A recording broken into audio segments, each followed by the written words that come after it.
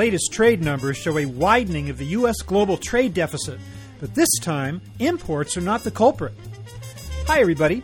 I'm Bob Bowman, managing editor of Supply Chain Brain, and this is the Supply Chain Brain podcast.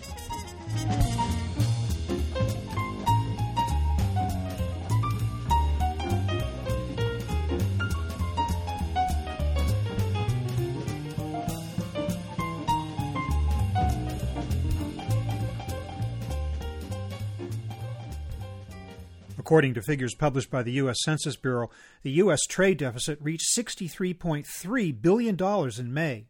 That's an increase of 3.8% over the previous month and 1.6% versus a year earlier. And it's at the very high end of economists' expectations for that period. But the numbers don't reflect a usual surge in imports. On the contrary, imports were down by 2.9% over a year earlier. The real reason for the widening deficit was an even bigger drop in exports. Today, we'll talk to Chris Rogers, research analyst with Panjiva, who will help us to interpret the numbers and see just where the weakest points of U.S. trade are. We'll look at a number of macro factors, including the value of the dollar, interest rates, and the impact of the UK's decision to withdraw from the European Union. So let's take a look at the trends behind the numbers in my conversation with Chris Rogers.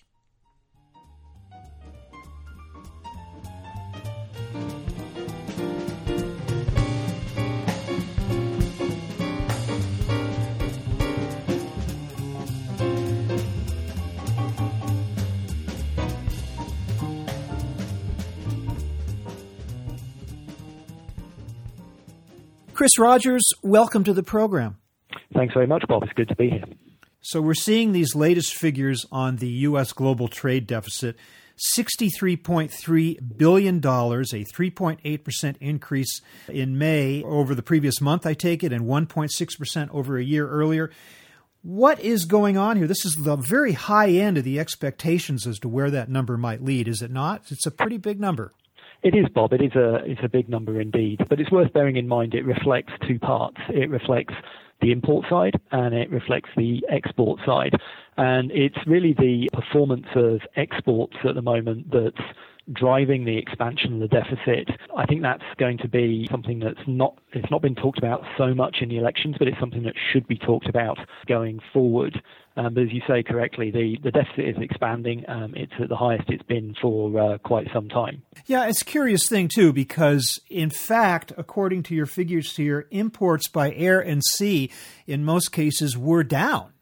The only thing is that exports were down even more. So I guess that is what causes the deficit. Am I right in saying that? And do we not sometimes when we talk about the U.S. global trade deficit, most people are talking about imports. They're thinking that and not really paying attention to the export side. Is that correct?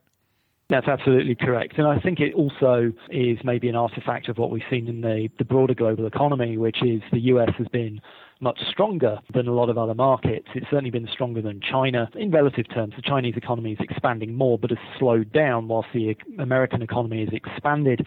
Certainly in Europe, we've talked about various economies being the sick old man of Europe. I think, unfortunately, at the moment, the whole of Europe is something of a sick old man. And the consequence of which is very easy to say, America's doing well and we're spending that money on foreign goods. We should be spending that money on our own goods, without addressing the fact that, guess what? US exports are not as strong as arguably they could be. So, a domestically led economy is a very positive sign, I would say, certainly compared to the rest of the world. But it does express itself in a tariff deficit that, let's face it, makes a nice, easy communication of a number when you're out electioneering, rather than having to get into the ins and outs of the export balance and supply chain manager expectations and all that more complex stuff that really properly explains how a deficit evolves over time. Okay, so let's address the 2.9% decrease in imports since June 2015. Where are the weakest points that are causing that fall? It's a pretty broad-based fall we've seen across the board. I think it's very much more in what you might call the old economy materials. So airborne freight imports have been going up, and you tend to see that that's much more on the electronic side, the lighter goods, air freight, obviously, the containerized materials, and also the bulk items. So by bulk, we're talking here about things like chemicals. We're talking about energy. We're talking about agricultural products. And you can see recent performance in the freight rates. So the rates for bulk vessels have come right down, and that really reflects, I think, the weakness we're seeing in that kind of heavy part of the economy. Whereas, as I said earlier, the air freight's still looking pretty strong, which would suggest the consumer goods are doing okay. Obviously, from an electronics perspective, this time of year is pretty quiet anyway. Most of the big releases of new products come during the fall to really target the holiday season. So, I wouldn't necessarily read too much into 1 month's worth of data, but it does show that whilst the economy overall is doing okay, it is still very much a multi-speed economy. Well, I want to stick with the export discussion for a moment here and talk about some of those sectors that you mentioned. Energy, I guess that is a natural outgrowth of the decline in that industry because of oversupply and prices being low in fuel and oil. Is that correct? Yeah, that is absolutely correct, and it shows itself in lots of different places. The irony being, of course, that lower energy prices should drive higher consumer demand. You've got more money to go out and spend. So from a trade perspective, it kind of acts in both directions. But yeah, that's absolutely right. You've got oversupply. When you're looking specifically at the US energy industry, there's a lot of what they call drilled but uncompleted wells, oil wells. So every time there's a recovery in energy prices, you see a lot of these wells come back to the market and act as a kind of lid on energy prices and, by extension, energy imports. Coal used to be a big deal in our export figures, and I imagine that with the coal industry being in the situation it's in now, that's probably less of a factor for export numbers as well, right? It is, absolutely. And the kind of growth of clean energy globally has an impact on that, less demand for thermal coal, as it's called, but also the weakness we've seen in the iron and steel industries globally. We see a lot of discussions about steel wars at the moment because of overcapacity. The exports of met coal have come down as well, and you've seen that particularly in other economies. The Australian export situation at the moment is just horrible, and that's partly being driven by those heavier commodities on the coal side. What's going on with this 3.9% drop in automotive? That's a little bit distressing because that's a high-end, high-value product that bodes well for the U.S. economy when we're selling automotive parts and autos abroad. Why the weakness there? I think what you're seeing there is a reflection of kind of weakness in other global economies on the one hand. You see a lot of the consumer surveys out of Europe, out of Asia, quite weak.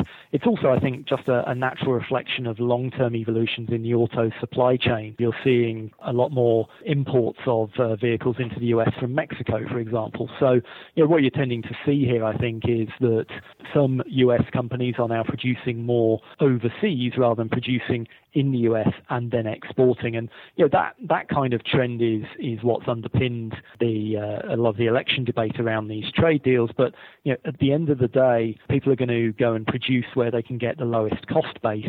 This is a very long-term trend as well to the globalization of supply chains. You wouldn't ask Ford to produce all of its vehicles in one country, and you equally wouldn't ask it to produce all of a particular model in one country, even though Ford have been quite vocal about being against the Trans-Pacific Partnership, the TPP, largely because of its rules of origin. But it's fighting a very long-term battle with the Japanese auto manufacturers in that regard. There's nothing new here. It's just the latest act in a very, very long play that's been going on there.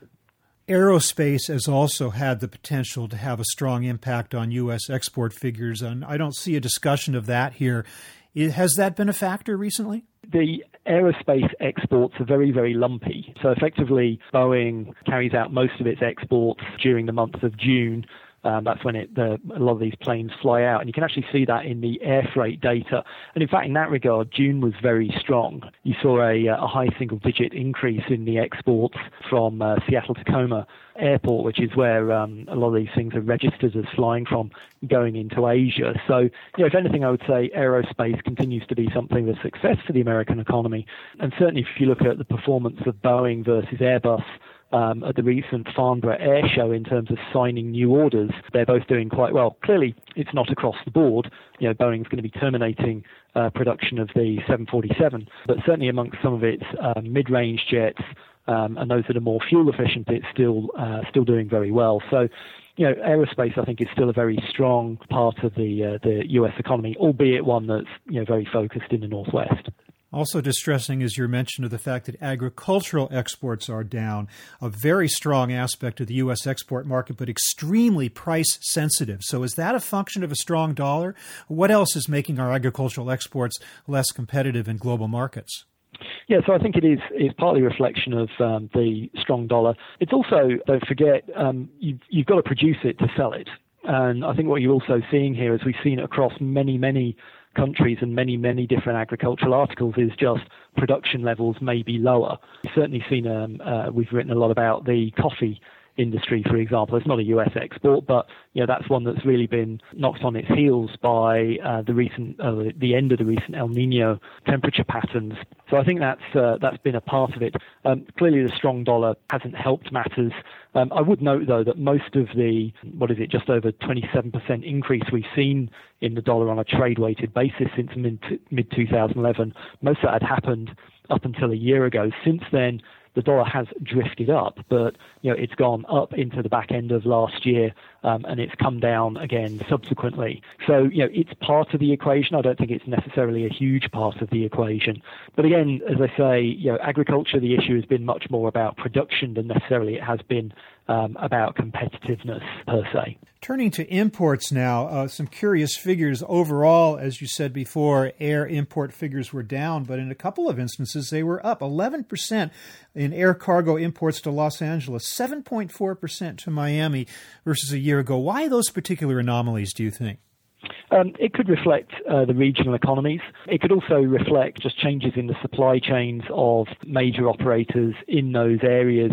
It might also simply reflect a temporary effect rather than a longer-term change. But I think what it probably does do is tell you a little bit about the strength of those particular economies and also the regional economies, but the mix.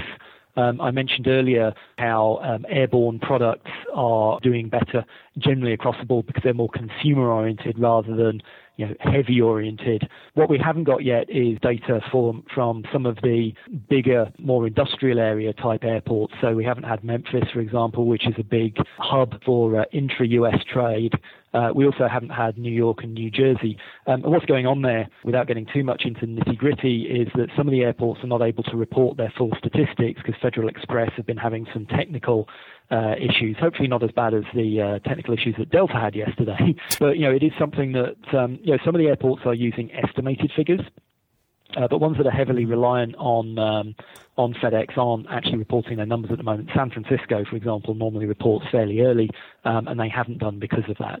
Also curious about the air side. You say that's tied to consumer goods, and in fact, that seems to be the way it is with air. On the other hand, air is a premium option, so it's not by any means all consumer goods. It's probably either high value or certain apparel or things that have to get in fast. I'm just wondering, what is it that is actually moving by air at that premium price that is causing shippers to still be willing to pay that or not? Yeah, so I think there's a couple parts to it. A big part of it really is where you've got high response supply chains.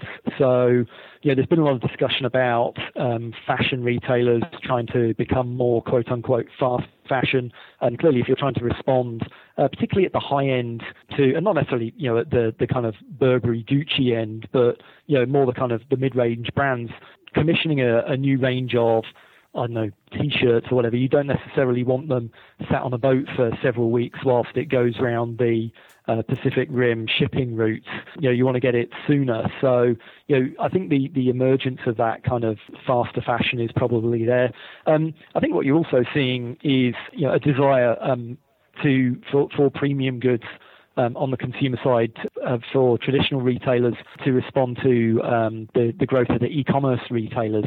And, as we saw with Walmart acquiring Jet, the older retailers are trying to get some of that savvy. And similarly, we've seen Amazon taking on its own fleet of aircraft as well, which, again, is a reflection of the kind of the speeding up of supply chains. So, it may even become, over the longer term, that air freight doesn't just become a premium article thing, it becomes much more reflective of speed of response.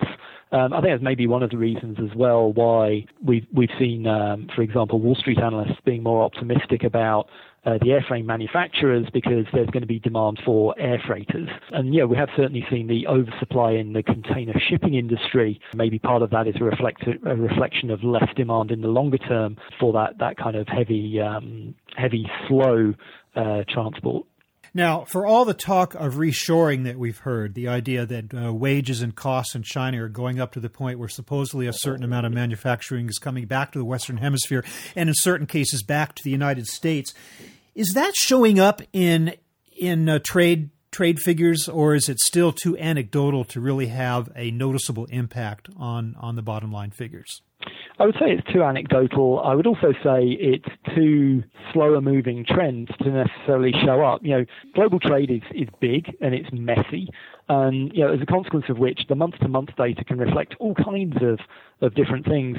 I think it's really going to be a couple of years before we see that. I think the other point to make is that as Chinese labor costs go up, Chinese manufacturers aren't necessarily going to lose out competitively to American manufacturers. They'll just move their supply chains. So, we've seen Chinese manufacturers set up in Mexico. We've seen Chinese manufacturers set up in Vietnam. Whether that's to take advantage of labor costs or whether it's to, how can we put it politely, work around rules within particular trade cases. We've seen, for example, in solar energy, Chinese manufacturers like Trina Solar set up in Vietnam, where there effectively hasn't been a trade block against their solar panels. That's part of a broader trend as well. So I think we've probably still got a few more years in the whole offshoring to access cheaper labor, because there's still plenty of cheaper labor out there aside from China, before you see that kind of tip the other way. At the end of the day, getting exports up in a country is much more about innovation than trying to reclaim manufacturing that left here in the 70s, 80s, and 90s. Turning to Europe, you referred, I believe, to Europe as the sick man, did you? Or something along those lines. Now we have Brexit, which is the results of which, or the impact of which, is yet to be felt because it was only voted on less than 2 months ago. Do you expect that to have a long-term impact on the U.S. trade balance? Will it create even more depressed economies in Europe and therefore even less demand for U.S. exports and therefore an even wider trade gap? So I think from a US perspective, clearly the UK is a significant trade partner. Clearly, if there is a recession in the UK, that's going to have a temporary effect. So just mathematically, it will have an impact on the US trade deficit. Whether it is measurable and significant is, a different matter altogether.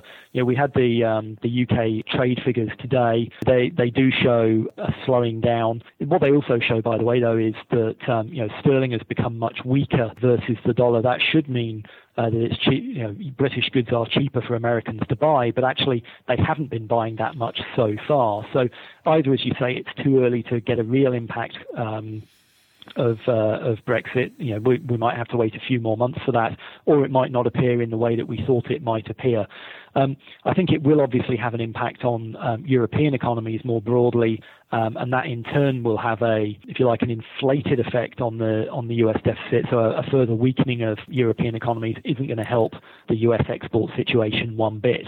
The flip side, of course, is that it may make European manufacturers who are looking to export to the US more willing to, be accommodating on price, and may mean that there's some bargains for US buyers, not just consumers, but manufacturing companies and services companies to get some good deals. Can a direct line be drawn between U.S. interest rates and the U.S. balance of trade? And if so, if interest rates, when and if they finally do begin to go back up again, what impact do you think that might have on the U.S. balance of trade? Yeah, so it's not a direct impact. Clearly, interest rates drive consumer spending. Higher interest rates are going to cut people's disposable incomes. It'll have an impact on industrial activity. It'll become more expensive to borrow money and therefore to grow. It'll also increase trade financing costs as well. So, factoring, overnight borrowing and so on will become more expensive. So it will affect both imports and exports. Now, clearly, if anything, higher interest rates in the US, but not anywhere else, which seems to be everyone's kind of core scenario at the moment, will mean, if anything, the US imports less than it did in the past. The export situation won't necessarily change very much, and therefore the trade deficit, if anything, would come down in the event of higher interest rates on the goods side. From a services side, obviously, higher interest rates will help the banks. It'll help the insurance companies.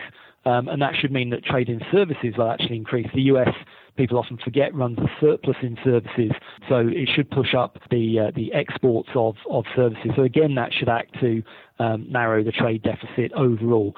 So not a direct impact, but plenty of indirect impacts for that to occur.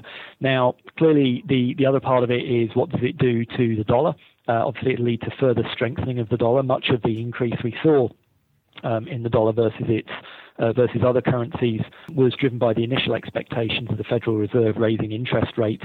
You may get another round of strengthening of the dollar. That obviously would act as a drag on all of those factors. So, as I said before, trade's messy. Rising interest rates should reduce the deficit, but it's far from a clear-cut picture.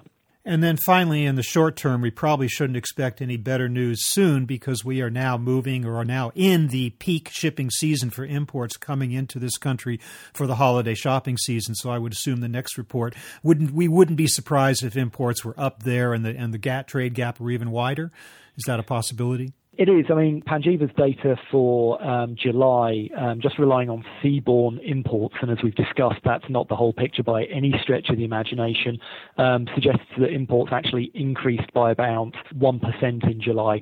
Clearly, there's a lot of other parts to come in. We need to see the import pricing numbers from the Bureau of Labour Statistics. We need to see the airborne data. But, the very early data point we've got is that imports are going to increase again. That may well mean that we see another step up in the deficit. Okay, well, we will see what happens. But in the meantime, Chris Rogers, I want to thank you so much for joining us to give us this snapshot of the U.S. global trade deficit according to Panjiva's numbers and perspective. Thank you very much for being with us today. Thanks very much, Bob.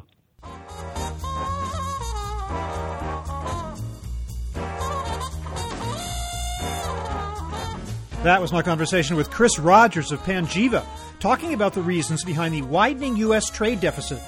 We're online at www.supplychainbrain.com, where we post a new episode of this podcast for streaming or downloading every Friday. You can also read my Think Tank blog, watch thousands of videos, and access all of our other content, including the digital edition of our magazine. Look for us on Facebook and LinkedIn, and follow us on Twitter @SCBrain. You can also download or subscribe to the podcast on iTunes. Got any comments or suggestions on this or any episode? Email me at rbowman@supplychainbrain.com. See you next time.